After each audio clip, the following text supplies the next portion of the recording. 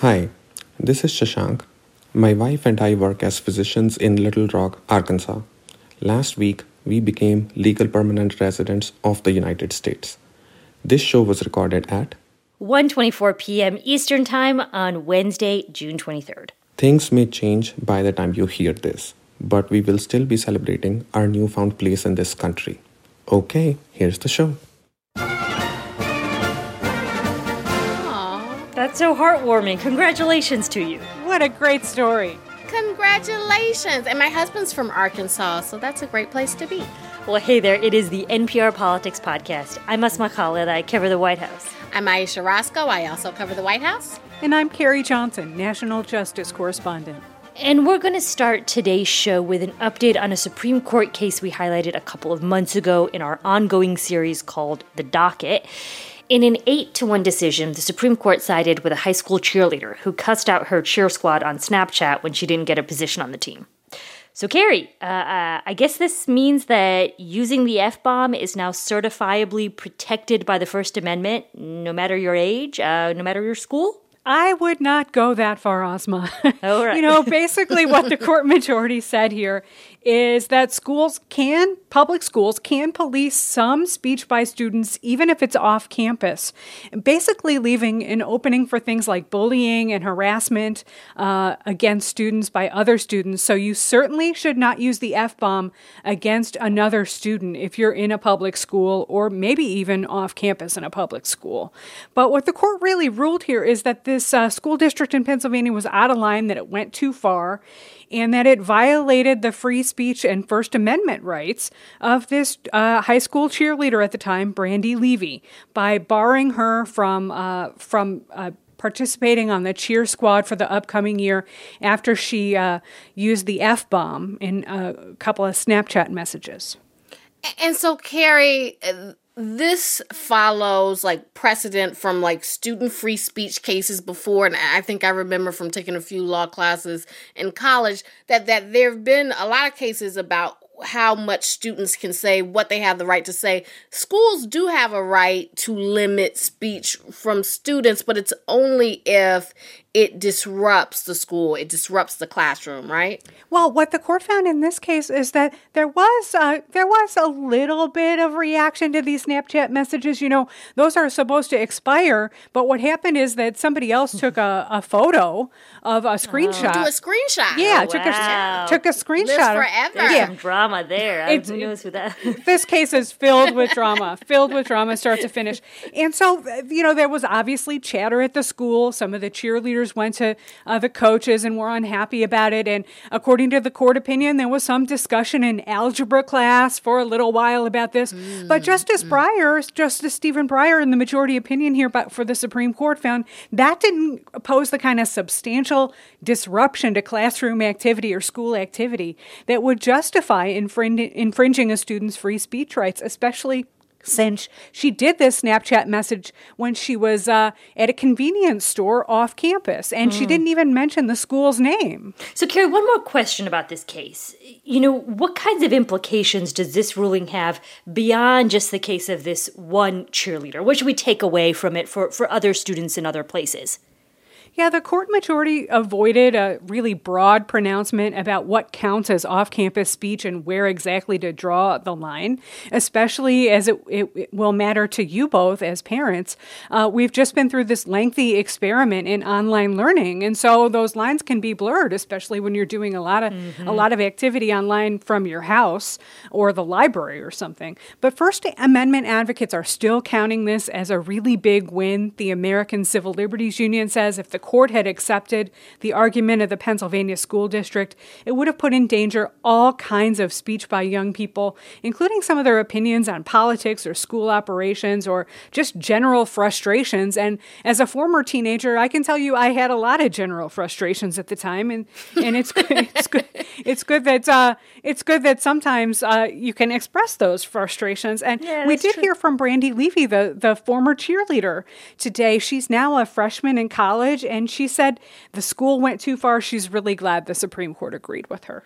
In another ruling from the Supreme Court that came out today, the Supreme Court restricted police powers when entering a home without a warrant. What should people know about this decision, and how much will this impact people who are, dealing with the police in their homes?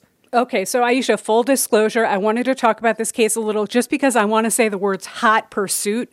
As a kid who grew up watching cop shows and Chips and stuff like that, I'm dating myself. I like using the expression hot pursuit. What the court said here in a majority opinion by Justice Elena Kagan is that there are some times when a law enforcement officer is trying to pursue somebody who appears to have broken the law and who is fleeing the scene, that it would be justified to enter their home without a warrant, without a court-approved warrant. But this particular case was not one of them. This was a kind of a wild case. A guy was driving down a deserted highway late at night. He was blasting the radio and periodically honking his horn. And the cop flashed his lights, wanted the guy to pull over. Instead, the guy drove into his garage and exited the car. The cop went into the garage, started asking the guy questions, and performed a field sobriety test, which he said the guy failed. And the court found here that that was not enough. That was not significant enough, or what the court calls an exigent circumstance that would allow a law enforcement officer to enter somebody's home without a warrant. So, Carrie, does that mean that you can essentially flee from the police and go to your house and they would not be able to track you down? Justice Kagan in the majority here said in most cases, law enforcement would be able to proceed without a warrant. But the circumstances of this particular case, which involved such a minor crime at the time, the issue was violating a noise ordinance by honking your horn too loud and blasting the radio in the middle of the night. That was not enough, she said. Well, speaking of crime, that actually brings us to our next topic and how the Biden administration intends to confront the issue. But first, Carrie, we are going to have to say goodbye to you for now. Thank you so much for joining. Talk to you soon. Thanks. All right, and we will be right back. This message comes from NPR sponsor, Hint, fruit-infused water with no calories or sweeteners. Hint water comes in over 25 flavors. The watermelon water actually tastes like watermelon. The blackberry water tastes like blackberries. Hint is water with a touch of true fruit flavor. You can get Hint water at stores, or you can have it delivered directly to your door. When you buy 2 cases, you'll get a 3rd case free and free shipping. Visit drinkhint.com and use promo code NPR at checkout. An internal investigation found that a cop with the California Highway Patrol sexually harassed 21 women. But those findings were kept secret until a new state transparency law passed. We dug through hours of tapes to find out what happens to officers who cross the line. Listen to On Our Watch, a podcast from NPR and KQED. And we're back. And we're joined now by another one of our super correspondents covering the Justice Department. That's Ryan Lucas. Hey, Ryan. Hey there. So the backdrop here is that a number of cities across the country are experiencing an uptick in violent crimes, particularly gun violence. And today, the Biden administration is unveiling its crime prevention strategy. It's multifaceted. So, Aisha, I want to start with you. What stood out to you in the White House's plans? So the big thing that they want to do is they want to crack down on gun sellers who break federal laws. They're going to have this zero tolerance policy.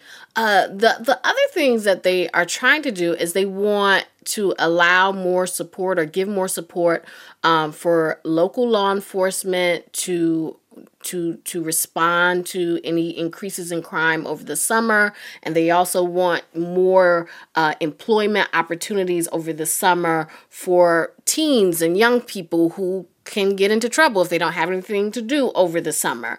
In addition, they want to help people who have been to prison or who have criminal records to be able to when they get back into society, get back into their community, to thrive, to get jobs, to get housing, all of those things that can be very difficult if you have a record. Part of the way that they want to do all of these things is they're saying they want to allow leftover funds from COVID relief to be used to hire additional police officers and to pay out overtime, and also it could be used to fund some of those employment opportunities opportunities for young people over the summer.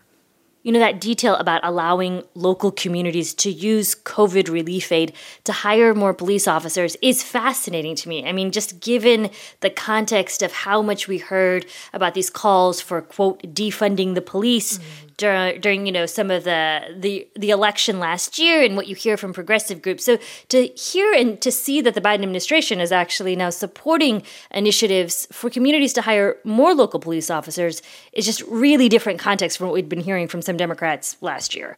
And Biden never supported defunding the police. That just is to correct, be clear. yes. And this is in line with that. And so, Ryan, I want to bring you into the conversation as well.